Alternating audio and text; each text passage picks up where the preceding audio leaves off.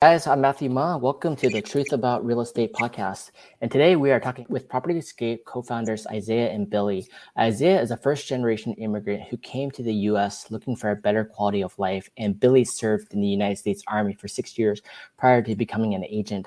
They are both now experienced agents in Los Angeles and experts in flipping houses. Excited to talk to you guys. Thanks for coming on the show. Yeah, thanks for having us. Hey, Matt, thank you for having us, man. Cool. So yeah, we're just talking at first. You guys are located in Los Angeles. That's definitely a great area, a high-priced area too. And you guys have been doing it for a couple of years now, and you started fixing and flipping houses. So before we even get started with that, how did you guys get into real estate? Yeah, so basically, I was working drafting floor plans before doing real estate, and I've always kind of liked the what real estate can bring to your life, that freedom. So I kind of started about 2 years ago. I met a mentor here in LA that had been doing it for a while now. And he kind of, jumped us into the business, trying to explain everything. And just everything makes sense with the kind of lifestyle that I wanted to create for myself. So that's kind of how I jumped in. Also, became an agent myself just to kind of learn a little bit more about the business itself. So that's kind of how it got started. Yeah, and then kind of similar to Isaiah's, I was working a 9-to-5 with a corporate gig and had 2 small children and needed something with a little more flexibility. So decided to make the jump and got my real estate license, and then kind of transitioned into more of the fix and flip side of things once I started working with some fix and flip buyers, started representing them on some fixers, and then kind of learned that side of things, and then kind of transitioned from the retail side into more of the fix and flip side of things.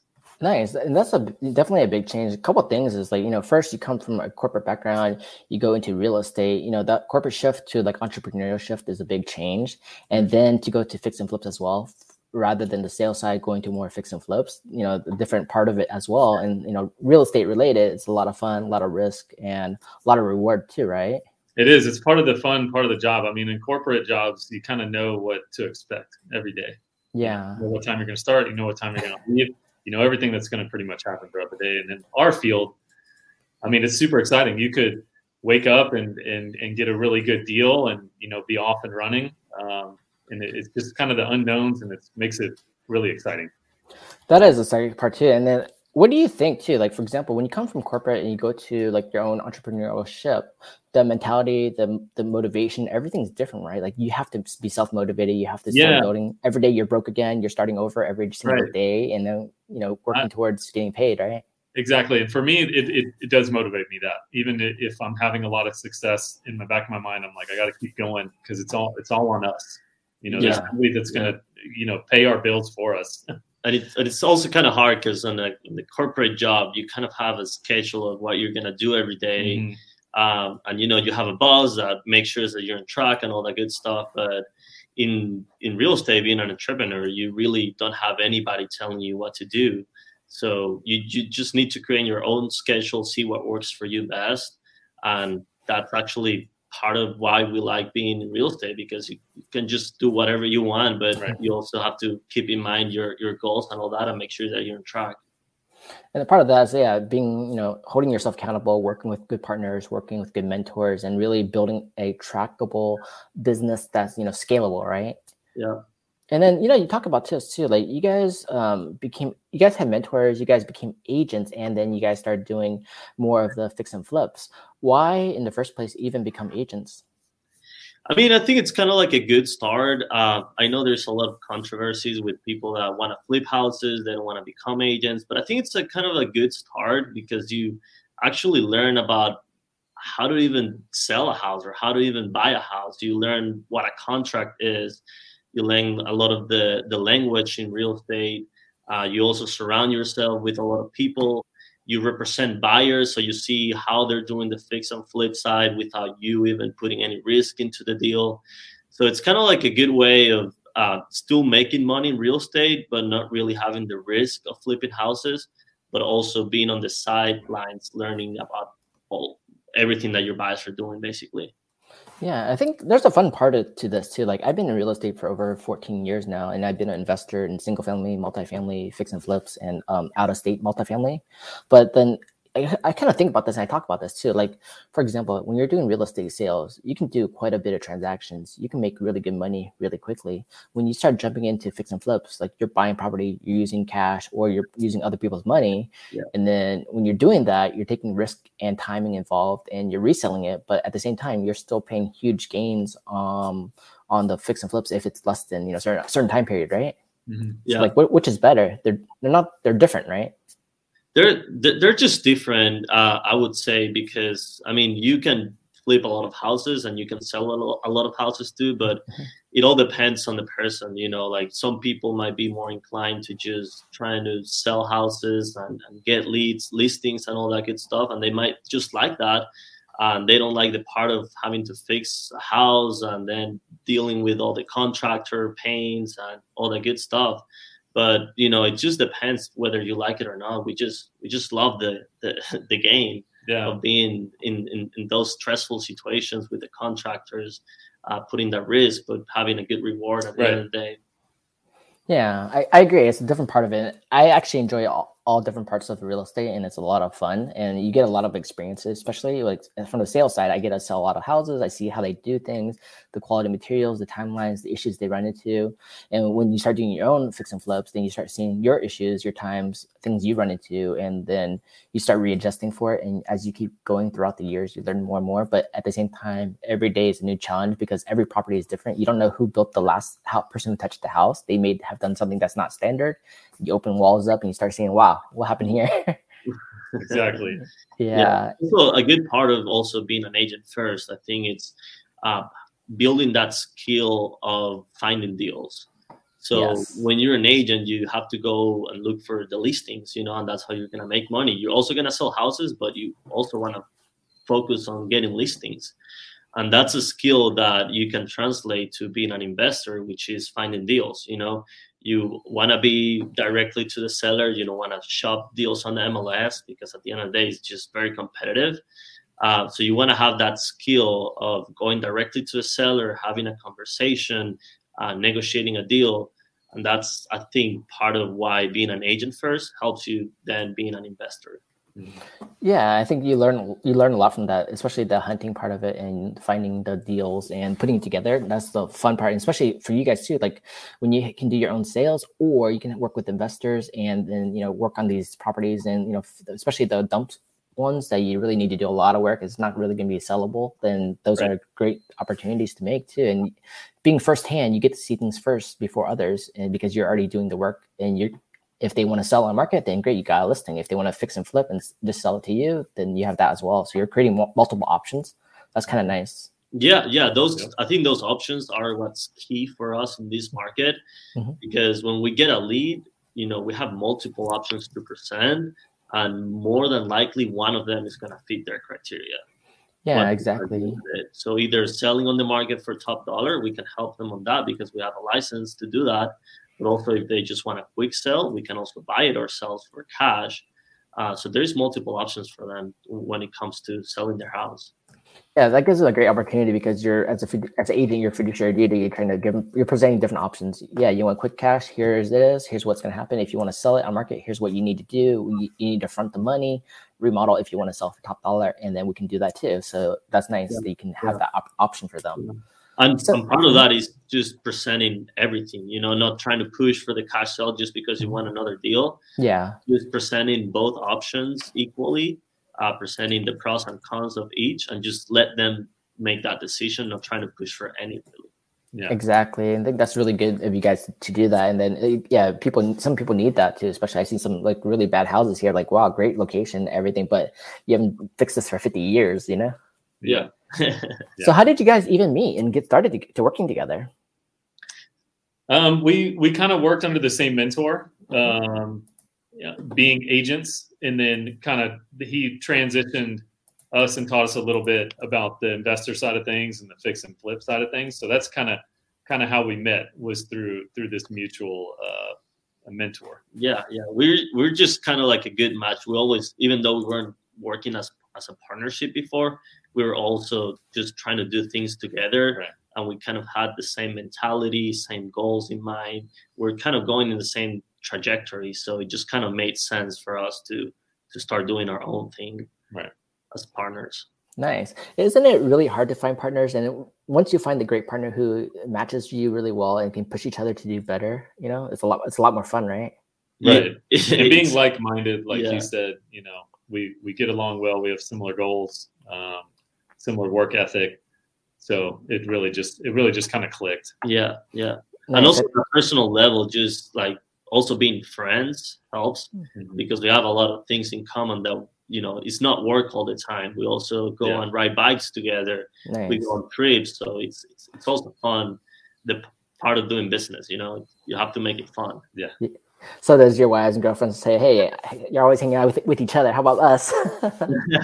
We do get that. Occasionally, when there's one too many Vegas trips, we definitely hear about that. Yeah, that's fun though. That's a great thing though, because then sure they love that too. Because when you guys get along really well together and you have fun and you guys make good money and you help each other and help the families, that does soften it. When we're doing good business wise, the trips aren't quite. They don't hurt as much. Yeah. Hey, I gotta go to a conference over there. I gotta meet some investors over there. I gotta network, find some off-market deals. It's only a couple hours away. It's not that far.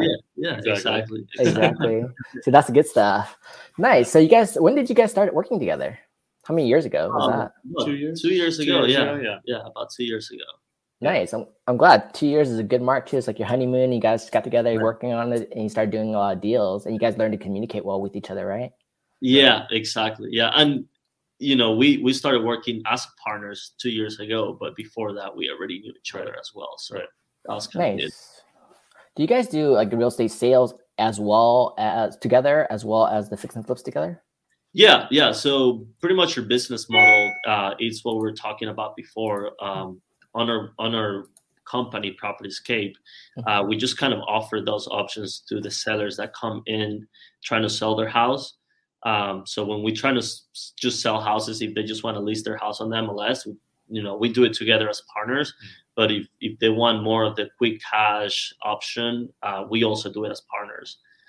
So that's kind of like the whole business model that we provide sellers with the options of either listing their house on the market or just for a quick cash sell, no commission, no nothing. Nice. That's actually a good option too, because when you guys have Propertyscape and you created your company, the ability to sell real estate for them and the option to do quick cash buys, then what happens is that you're finding a lot of opportunities because you're creating inbound marketing, and then people are coming out to you to see you're meeting people as well. And then by having this all in your company, the website and information, it makes it easy for them to understand, hey, I have multiple options with these guys. I can work with them. I can choose it, and they can give me different valuations on what I want to do and my ability to do and the timing. It makes sense. And that's nice because most real estate agents don't have the ability to say, hey, if you don't want to sell on market, I can have someone instantly, buy it from you. We can buy it from you, right? Exactly. Right. Especially when you have sellers at the beginning usually don't really know what they're looking for. So when they come in, they might be coming in looking for a cash offer, but then they realize later in the process that that's actually not going to be a fit for them. They rather just put it on the market for top dollar. So, when they come in looking for a cash offer and you just give it to them, they're like, oh no, that's too low. And that's it. That's the end of the conversation. But when you tell them, hey, here's the cash offer, but here's another option that, just presenting and just putting it on the table just to see what you think, that gives them, that opens their mind to other possibilities that could work for them. Nice. And then when you talk to sellers about cash offers, do they often compare it to like Zillow, OfferPad, or any other platform, or like Offer Express? I think so. How's that work? We usually, when someone contacts us, they've usually also contacted a few others, like you mentioned, Opendoor, Zillow, Redfin. So yeah, they're usually cross-shopping multiple platforms. But I will say that we're very competitive with those, and sometimes can even beat those offers because they're dealing in more volume, and they may be trying to hit them a little lower. Yeah. And especially when you explain that those Zillow, Redfin offers actually involved a lot of cost, they do commissions. There's a lot behind the scenes. They just kind of give you a number, but then you don't realize that there's actually a lot of cost that includes that. So when we present the offer, we break down the cost and we tell them, hey, this is what you're gonna net from the sale if we offer you this much, which is something that I don't think Seal or Redfin even does. Yeah, I don't think it's as clear as it should be up front. I get it, for their own company. But yeah, you're right. Where when you start putting cash offers on the table, and people really need to be educated to see what's the final net number I would get, and then how does that compare to other platforms? And then by you guys doing it and being transparent and showing it up front, here's the option for our cash offer with all the fees included. Here's the option for selling as a listing in the current condition, or if you want to work with us to fix and flip it as a seller, and help you renovate it and then put on the market for top dollar, here's the option. But each one has its own timeline, its own risk. But by being transparent about it, it gives you more opportunity and it gives you better connections to the sellers. I'm sure they can give you a lot of referrals for that too, because you just created better options for them. Exactly. Yeah, that's correct. And we kind of saw a lack of this type of option for homeowners, and that's kind of why we founded the company. It's just because it's either usually one or the other. It's like, do you want to list it, or you have people that are willing to buy it for cash, but not too many are willing to do both.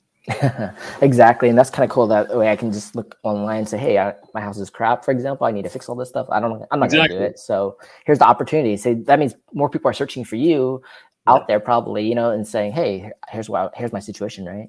Or I want quick cash now. I'm moving out of state. So exactly. Like you just said, we get people that inherited a house that, just don't want to deal with the repairs. They just want it gone. We get people that are out of state. They own it as a rental, and maybe the tenant trashed the house and they don't want to deal with doing the repairs to re-rent it. Or we get people that, like Isaiah said, where, maybe they think they want a cash offer, but then it's not enough money for them. So then we pitch the listing side of things. So there's just a lot of different situations that can come up when you're trying to sell a house. So let's say, for example, I'm interested in selling the house right now. I want cash. I want out right now. I need to go. So how does that work with you guys? And what's the timeline? What's the process? And then, what happens after that? It's pretty quick. Usually when we get a lead as a lead form on the website or a call, we just kind of first go on a 5 to 10 minute conversation with them, just trying to get a little bit more information on primarily the condition of the house, but also the reasoning of wanting to sell, because that could tell us, hey, they really want out, they need a cash offer, or hey, they don't have pressure and they might just want top dollar. They might just want the listing. So it's pretty much a 10-minute conversation that we just go over the process, what we do, and also their information and all that good stuff.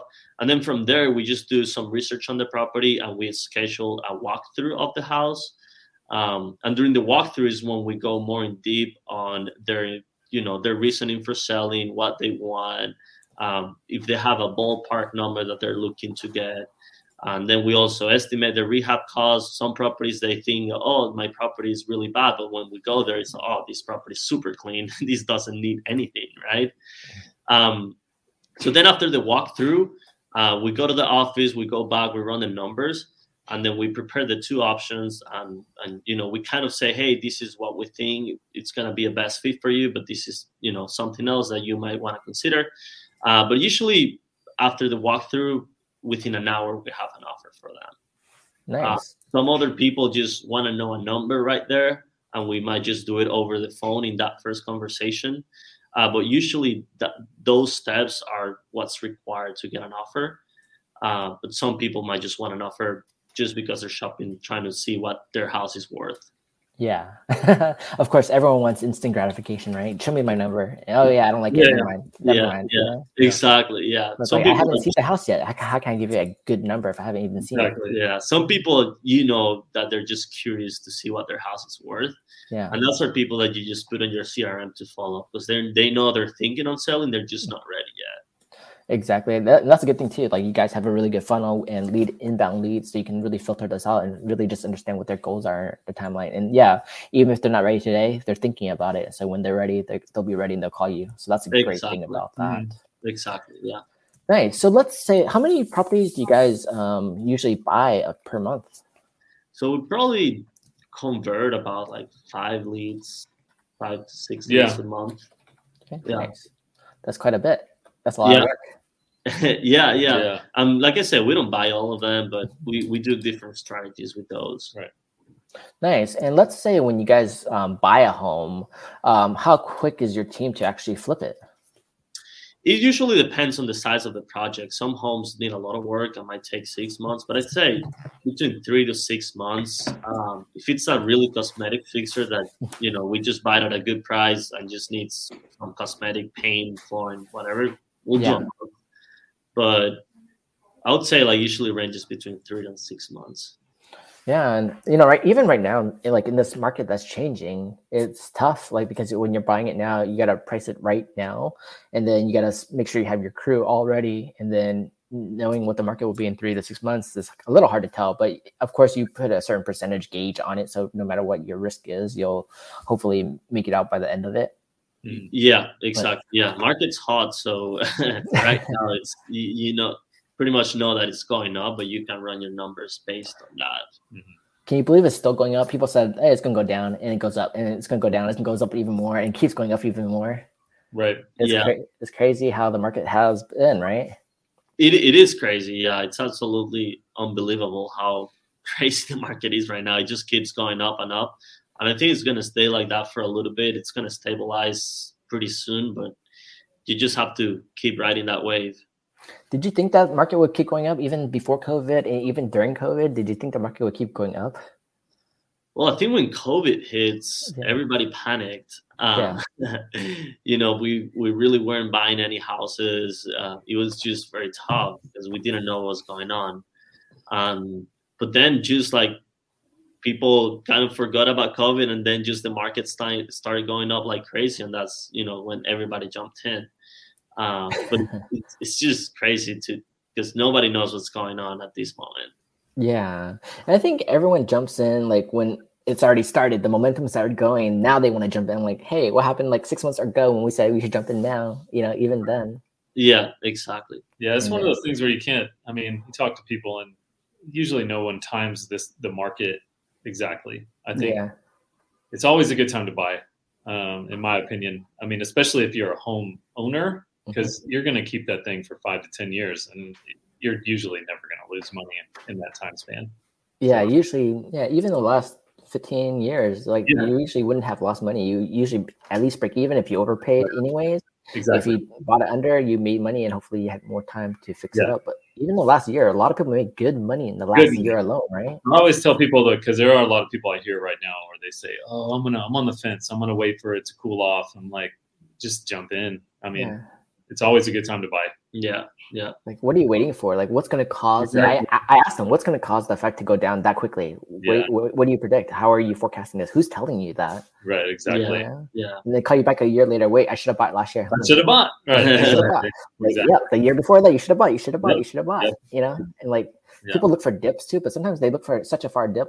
If you only bought it right now, even if you're looking for $30,000, $50,000, $100,000 dip, the chances going up way higher than 100. It will be way more significant than dropping 100. Exactly. What's going to cause that? The world's getting smarter, right? Yeah. The people the big buyers that we see here in this market, they never stop buying. No. And the people that you see that they're waiting, they just wait forever. Probably, like you said, it just keeps going up. Yeah, they probably do one project a year, trying to think, it's going to go down, it's going to go up, but big buyers here in this market, or every market, they just never stop buying. Right. Exactly. Especially when you look at institutional buyers right now, and they're buying the homes by the thousands right now, and they have the capital to do it. But if they're buying homes by the thousands, there's going to be money to be made, because they probably did all the research saying that, hey, there's really limited inventory across the country, right?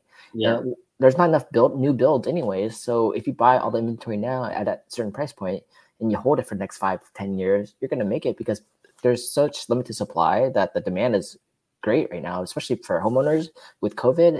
Everyone wants more space, right? Exactly. Right. Yeah. There's always going to be buyers in every market.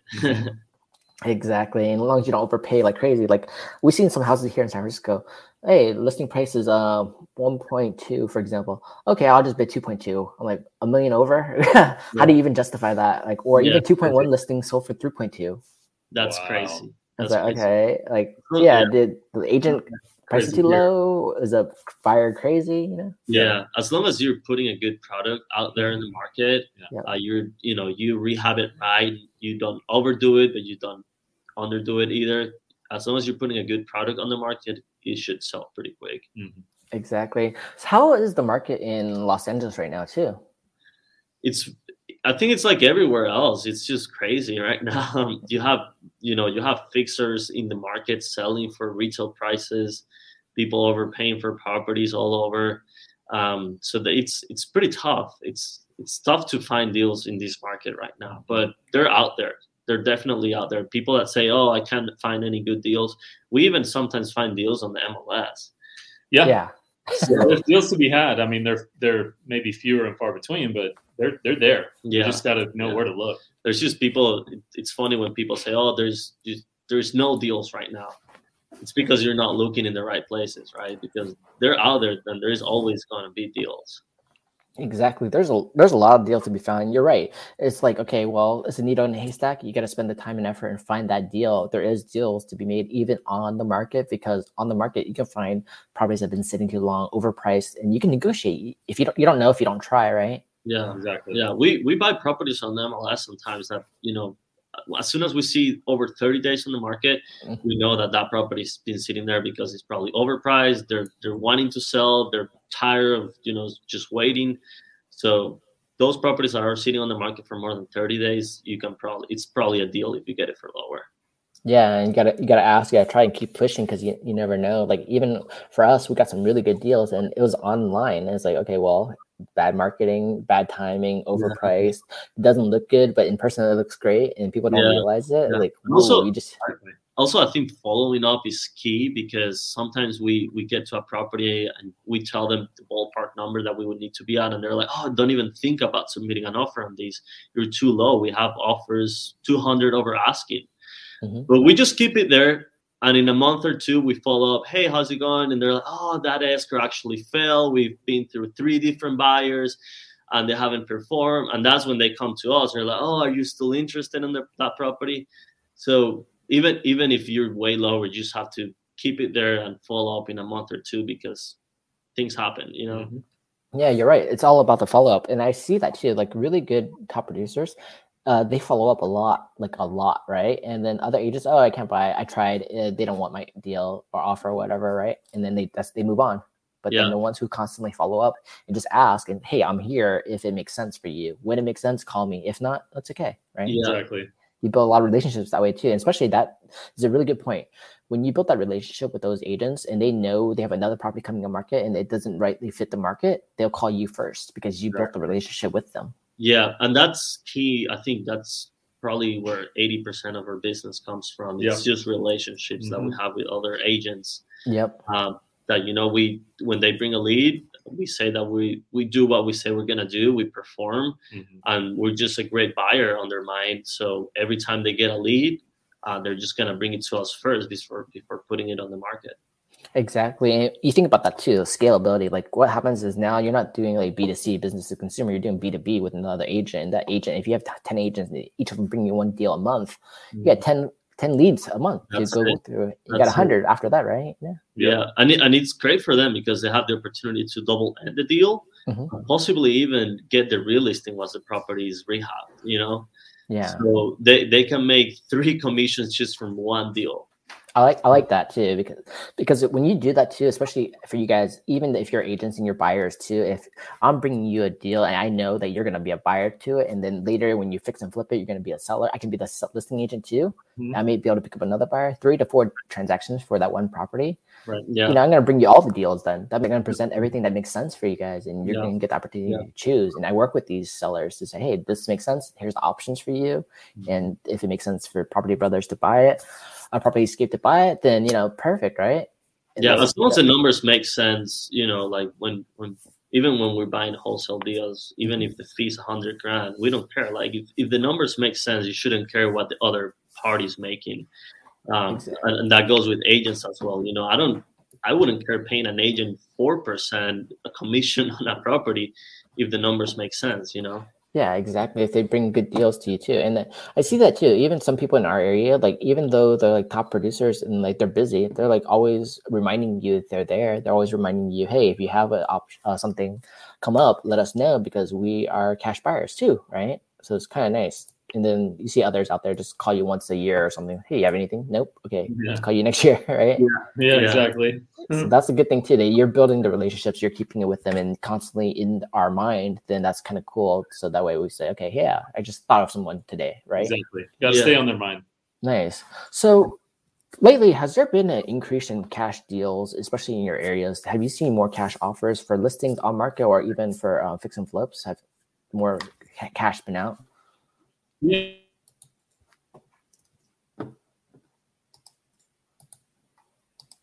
I lost you guys for a second. Okay, go ahead.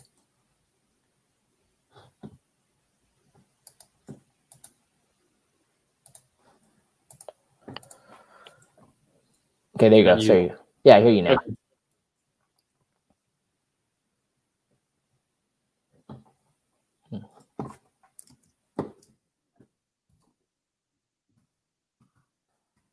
Oh, sorry, you guys stuck?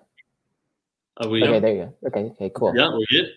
So yeah, so going back, I was just asking you about how has the cash deals been in your market, like for properties on market, properties off market. Okay. Weird.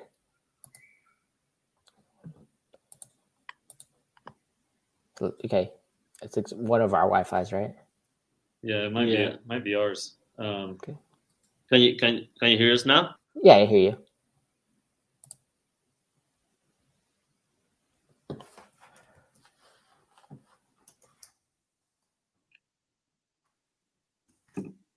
I hear you.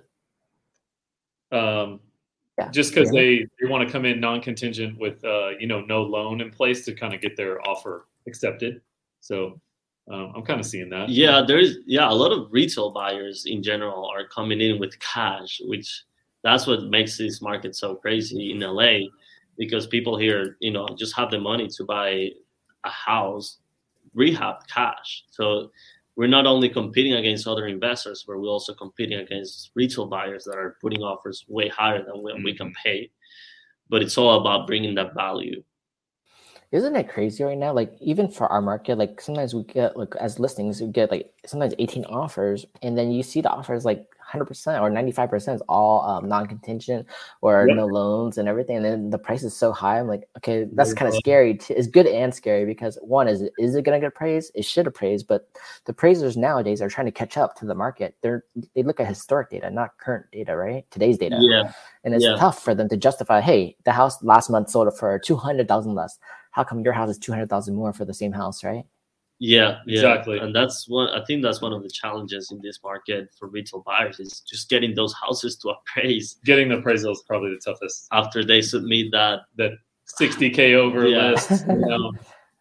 And even for us, like we have houses, because for example, in our market, some areas, the agents known in the market actually list the property lower. Just to create a lot of traction, but that kind of hurts the industry a little bit because now we all have to put lower just because we have to compete against the same kind of house. But then houses go like 700 over asking, and people are like frustrated by that. It's like, why is it 700 over asking? Well, if I price it normal to transparent pricing, you're not going to buy it because you think I want 700 more than that. Yeah, that's true. That's true. Frustrating too for everyone, for agents and for sellers and buyers. Yeah, we see different strategies out there. People that just list it way lower just to create that, just to be in everybody's eyes. Yeah. Or people that just list it way higher because they know that they're gonna sell it higher. But then those are the ones that go longer on the market usually. Yeah, and you see some of them too. Like even when you put a transparent price, it sits long, but they'll wait and they'll still sell it. But it just like that frustration time of waiting for so long when they could have done it earlier. Yeah, they'll sell it. Yeah, they'll sell it, but it just takes a little longer. Yeah. Yeah. So like lately, like what was one of the last flips you guys did? How did that numbers turn out for you guys? So I think the last one we did in Pasadena. Yeah. In Kenilworth. Mm-hmm. So that one was interesting because that one we actually bought on the market, and it was a property. It was a probate property, that had been sitting on the market for a while because it had tenant issues. Mm-hmm. Everybody that submitted an offer on it, they submitted it as soon as it went on the market, and they just couldn't sell it because there were squatters in there, so nobody wanted to buy with the tenants. And the property just sat in the market for like, I think 50 or 60 days, and they were finally able to get rid of the tenants. And with our follow-ups, we just kept following up with the agents, seeing if they solved the squatter issues. And by day 60 or 50 or 60 on the market, they told us, hey, we actually got rid of the tenant now. We're good to sell it vacant. And that's when we came in. And since they just wanted to get rid of it because it took so long, they were just able to take a lower number for us. Nice. And one thing you mentioned too is that you followed up during this time period. As listing agents, we're so busy with so many listings, and it's hard to always keep track of every single person who is interested in your property. And sometimes when you're busy, do you follow up with every single person to see where they're at? And if they're still interested, even 60, 90 days later, if you do, that's even better as an agent to do it. But for you guys as buyers, investors, if you follow up, you're constantly reminding them that you're there, you're interested, if it makes sense. So that's nice, because most buyers or agents drop out at some point. They just say, okay, well, I'll just move on again. Yeah, because they should tell you, oh, I'll let you know once this property is going to be able to be delivered vacant. Yep. But they're going to forget everybody that was interested, so they're not going to follow up with you. You can't expect them to just come back 3 months later. Oh, are you still interested? So it's on our end, the responsibility to follow up to see if they actually got it resolved. Yeah. Good. And here's why I say that's a good point, because even as agents, to be fair to all agents, like one of my listings, I had 185 groups come in 1 week. Do you think I can keep track of all 185? I try really hard to. I put everything down. I get, but if you don't give me your information, I won't be able to follow up with you. But I knew you were there. But if you were the agent or the buyer, constantly reminding me that, hey, at some point I'm interested, right? Yeah, there's just no way. And also there's, people put an offer on a property. If they don't hear back in 2 weeks or 3, they just, they probably even got another property, so they're not interested anymore in that one. So that's also why. But we even if we know that we have our pipeline full, we just keep following up, because we might just, do another strategy with that property if we can get it at a good price. Mm-hmm. Exactly. It's all about the follow-up. Yeah. So let's talk about this too. Closing on your home quickly with cash offers, right? So let's talk about this. As a seller, what's some ways that I can prevent a quick sale from happening? Like, for example, like what obstacles would a seller need to get rid of for you to buy a property quickly? Like he touched on, if they have a tenant in there, say they own it out of state and it's a rental, we typically, in this market, probably the same in San Francisco, the rent rights here are pretty strict. So we typically just flip these, so we don't want to hold them. So we typically won't buy anything with a tenant in place. So that would be a roadblock to us for like a quick close. Yeah. Also, I would think, when there's a lot of family members involved in the decision, that's usually something that is just going to take a long time, because everybody has to agree to it. So when, for example, they inherited a property and there's 2 or more than 2 family members involved, and they have to agree on a price and the terms, it just makes the decision a whole different, whole different game. So it's a lot harder in that sense. I would say just like properties on like busy streets are usually just kind of hard to buy, because it's gonna take longer to sell them after they're flipped. What else I would say? I think sometimes it might be probate, where it's got the courts involved. So there's a set court date, so we just can't close.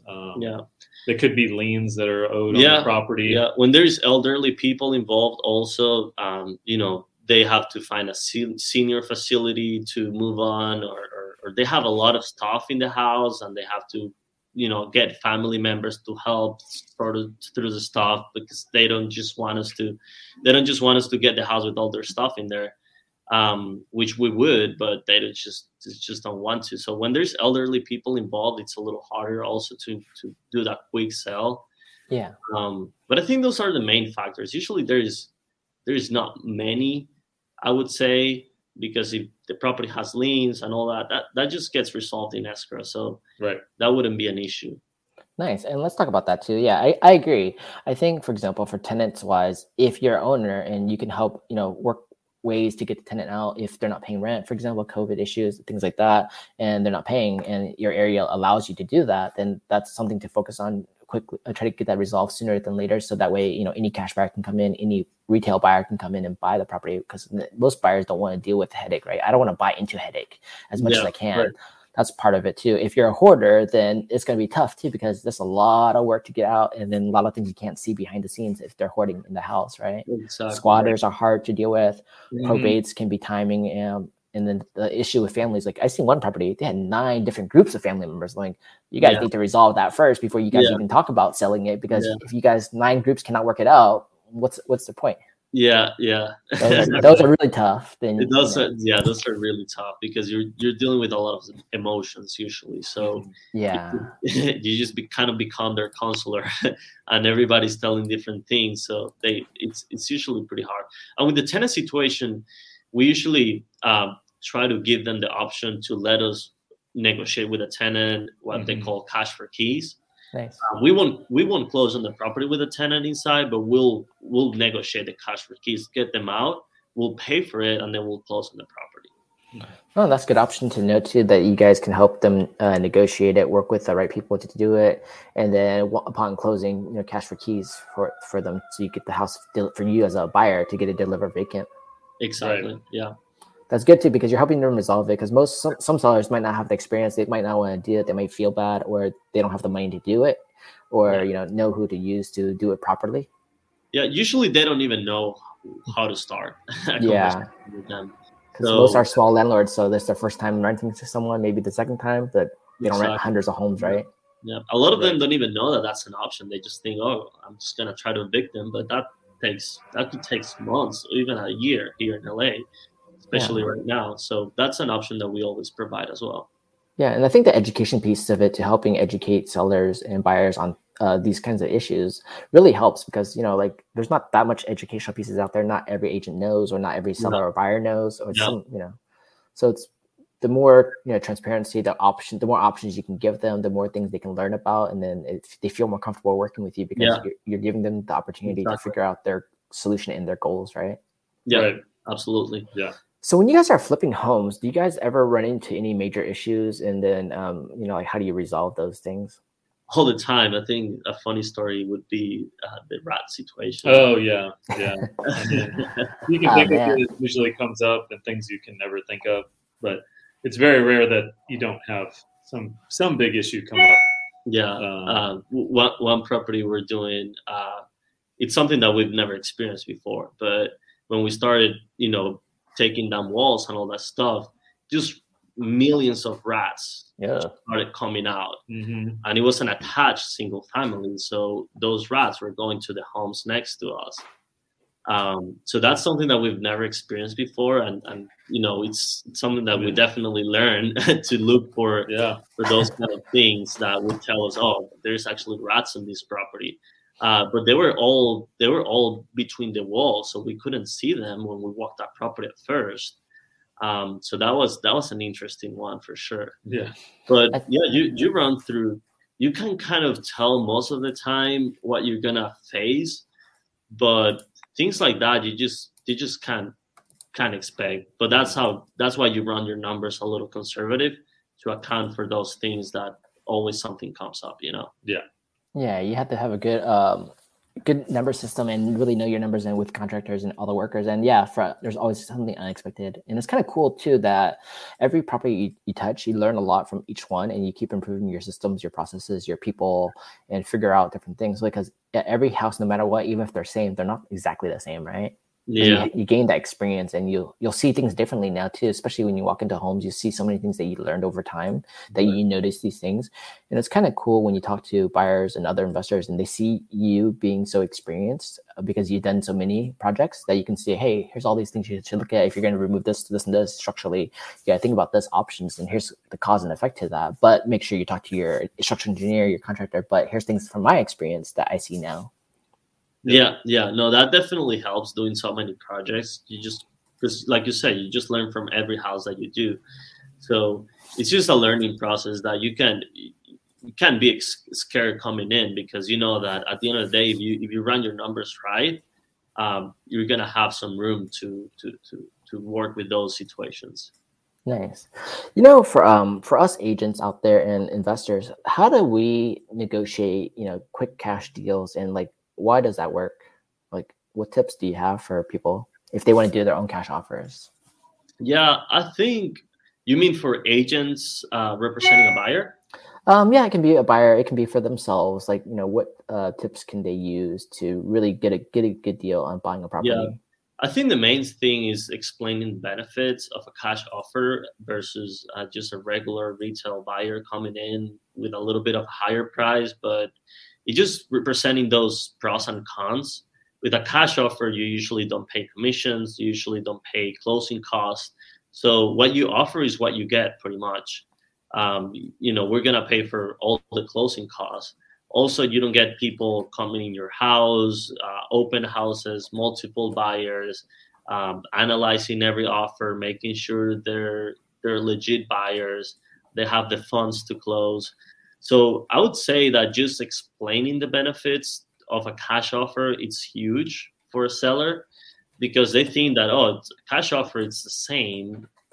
It's just cash, Mm-hmm. but it's not really. It might come in a little lower, but it's just trying to explain those benefits to the seller.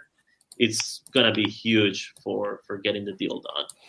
And I think one thing you talked about here too is like when people explain something, and if I tell you everything, it's not as good as if I showed you everything. Meaning the fact, if you actually had it like printed out on marketing material, whatever information, saying here's the breakdowns of the options I can provide you as a cash buyer. Here's what's going to happen. Here's the pricing I'm going to offer. Here's all the terms. Here's how it's different from a retail offer. Yeah. And here's why it might make sense for you. And then for me, it's just a numbers game too now. Okay, how many people do I need to talk to, and how many people are actually looking for cash offers? And I know I need to go to talk to so many people to get a cash offer. But if I know my numbers, then I can say, hey, this makes sense, and here's who I'm going to run into. And then as a cash offer investor, I can say, well, I know these properties are most likely going to be retail based on the current condition. These are going to be probably cash offers, so let me go work on these cash offer people, right? Exactly. Mm-hmm. That's correct. Yeah. Yeah. So, and the thing you talked about clarity in sense of like by you guys providing all the information transparently, it gives them a good understanding. It makes them help them make an educated decision, so that they can say, yes, actually that makes sense for me. That's my goal. I want to be out tomorrow. I don't want the house no more. I don't even live there. Take it over, right? Yeah, I think that's key. Being just transparent through the whole process, and just also explaining the next steps, because usually people are scared of making decisions because they don't know what to expect. But when you can lay a very clear path ahead of them, they can kind of see where they're going. They're most likely to make a decision quicker.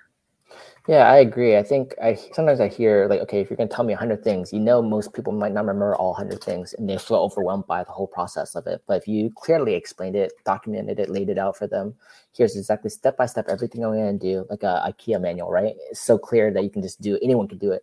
Yeah. Then it makes sense. Okay, the numbers work for me. I'm out of here. Yep, that's exactly. Nice. Okay, so like, in terms of like, Los Angeles right now, what do you think is going to happen in the next year? How do you think the market is for fix and flips? How do you think the market is for retail sales? I think it's just for the next year, I think it's just going to keep being strong.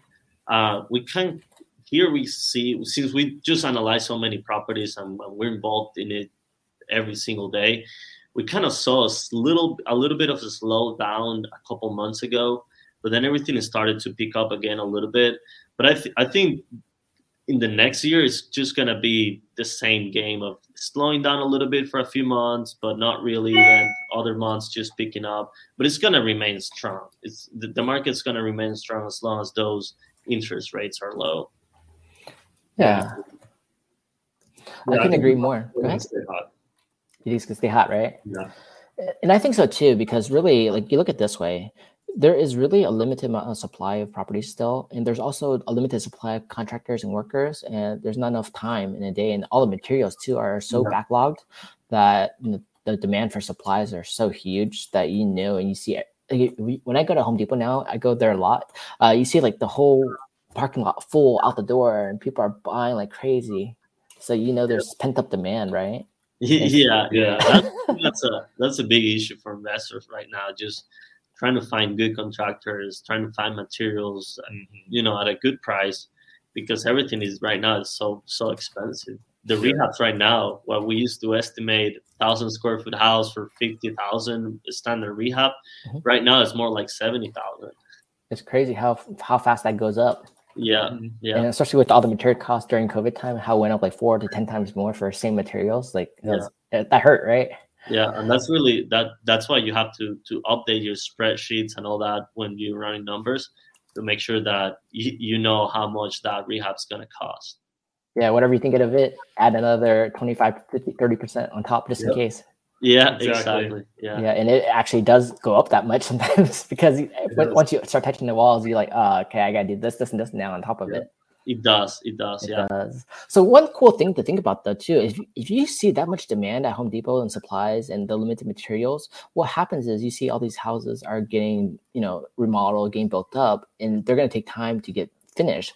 But that means too there's limited supply out there too because everyone's fixing and flipping, and more people are wanting to be in the market. And a lot of buyers out there, they're tired. They don't want to buy a house and do all the work. They want to buy a house that's already done. So especially for now, for us, for you, by making all the houses ready and moving, being able to move in right away, people are going to pay more for that too because they don't want to deal with all this. Who wants to deal with contractors delaying everything, permitting, material costs, material timing, right? Yeah. Right. And usually when homeowners want to do repairs on their house, that contractor is going to charge twice as much that what's going to charge an investor. Because we know who to work with, we know where to find the good contractors, but also trying to do the project and stay on budget. But for retail buyers and homeowners, they use a renovation that for us would cost $20,000. For a home buyer, it would cost like double. Yeah, just because they don't know where to look. Because they also know too when they talk to an investor knows exactly what he wants to do. He has a punch list for everything you want to do. When you talk to a homeowner, what do you want me to do? I just want to change this and this, but you don't know behind the scenes. Here's all the work behind that. Yep. Yeah. Exactly. And here's all the material costs. Here's all the timing. Here's all the products. Who's going to shop for it? You're asking the project manager shop it for you, and then do everything and try to save you money at the same time. It's tough. Exactly. Yeah. That's right. Investors have the punch list. Here you go. Here's everything I want. Bid it out and let's get it done. Exactly. Yeah, that's right. So I try to teach my clients that too. I try to teach my buyers, like, hey, you want to do this project? I'll give you the crew, but we got to build a super good punch list of everything you want in priority order, and then take a look at the timing and the pricing to see what makes sense. Yeah, you have to provide the scope of work, not let them provide the scope of work for you. Yeah, because when they provide it, it can be like this, but in reality, it's actually like this. Because I don't tell you until I start seeing, oh yeah, I want to do this, and this. That's easy, right? No, yeah. The stuff always gonna come up, so you gotta keep adding to that scope of work, but you gotta be detailed. Yeah, that's the hard part too, because as a buyer, first time buyer, you might not know what you need, right? To be fair, you might not know. You just want to change everything. But so it's just a lack of knowledge, I believe. Yeah. That's where experienced agent and experienced investor comes in too, because as experienced people who've done a lot of this, you can see it all up front. You can say, hey, based on changing a bathroom, you got to do all these things behind the scenes too, on top of all the roughing up, right? Exactly. Yeah. And then they'll start seeing that. Okay. Oh, I didn't know that. Right. That's why it costs $25,000 for a bathroom. Like $25,000 for a bathroom. I can go buy a house somewhere else. Another small state. Yeah. Unless you're building a house in Beverly Hills, you shouldn't spend $25,000 on a bathroom. How much does your bathroom cost over there? I would say like 5,000-6,000. Yeah, it just depends on the house. Low end 5, like high end 10. 10 more. Maybe. Yeah. Starting in San Francisco is 15,000, starting 15 to 25. So 5,000 for the plumbing vanity, 5,000 for the toilet, 5,000 for the bathtub. Yeah, I mean, depends on because if we're doing a house here in Compton, we do a bathroom for 5,000. Yeah. But if we're flipping a house over $1 million, that's gonna be more than like 10, maybe 15, right? Depending on the size. Yeah, but it's still the same 5x8, right? So technically, it should be the same price, but at the same time, it takes about 7 days to do all the work for one person in there, right? 2 people. Exactly. Can't fit 5 guys in a bathroom, so it takes time. Yeah, exactly. Exactly. So you see that too. But yeah, I'm like surprised because I know before back in like 08, 09, it's only about 5,000-7,000. But nowadays here it's been 15 to 25. You know? Yeah. One guy said he did bathroom for 100,000. Like, what are you putting in there? Gold for $100,000 for a bathroom? Like, maybe. It's a 5x8. Are you crazy? I don't even know how you to justify 100,000. Exactly. You get I don't even know. Maybe a gold toilet. Gold toilet, yeah. Exactly. Okay, so we're about to wrap up the show real quick, but any last thoughts you think of? How do we help people make get quick closes? How do we see the market for next year? Like, how do we do more deals with you guys too? I think a wrap-up thought would be just kind of always try to provide value, not trying to think on, oh, I need to make money on this, because if you provide value, the money's just kind of come by itself. So when you talk to a seller, when you talk to an agent, it doesn't matter who you're talking to. You just have to provide that value, and the money's just kind of come to you. So I think that's very important in this market. And in regards to the market trends, you just have to keep riding that wave. I think the market's going to remain strong in the next year or maybe year and a half. But you always have to just be careful on the numbers. Make sure that you're buying in good areas, and just try to stay conservative in your numbers, and don't buy just to buy a deal. You know what I mean? Yeah, don't feel rushed to buy a deal just because it's already in 2021. I need to get a deal in. Don't rush it, right? Exactly. Yeah. Right. Don't rush it. Yeah. The right deal comes in when you're ready. You'll find the right deal. Exactly. I would say the same as Isaiah. Like provide value to the people that you work with. Your agents you work with. If you're dealing directly with the homeowner, providing that value and not just thinking of dollar signs is what's going to bring you profitability. And doing the follow-ups like you touched on, that's a huge one. A lot of people, they'll submit an offer, they get it rejected, and then to them that deal is dead. But to me, even if they're in escrow, I'm still following up with those people because that deal might fall through. So doing the follow-up, we call it tracking. And then as far as the market, I just see it, it might not be as crazy as this past year was, but at least in California, I don't see it slowing down at all. So, just jump in, but do your due diligence. Nice. I can agree more with you guys. I think you're right. Like, it's really building upon that makes you really successful. And like you guys, you're building relationships with people, with agents, and helping everyone and providing that value makes you really want to work together to try to put something together, right? Mm-hmm. I agree. One last question too, I want to ask you guys too, like in terms of scaling your business, do you think social media has been helping, website's been helping, creating lead funnels? Yeah, I think the website has been pretty huge for us to build that presence online, so that when you talk to those clients, when you talk to agents, they are gonna look you up to see who you are. So just having a presence online that they can go back and see who you really are, have your bio on your website, kind of have a background. Pretty much your resume is what's online about you. So I think that's been really big for us in the past 2 years. But also in terms of scaling your business, you just have to build relationships pretty much. It's just about meeting people. I know the number one complaint is I don't have enough time in a day, but that's where the scalability comes in, like having a website, having video, having content, having ways for people to reach out to you, having lead funnels makes it easier to create inbound marketing versus outbound marketing. And that's the way to scale your business as well. Exactly. Yep. Yeah, I agree. Nice. Thank you guys so much for being on our show today. How do people reach out to you and learn more and work with you guys? Yeah, so if you want to reach out to us, you can go to our website.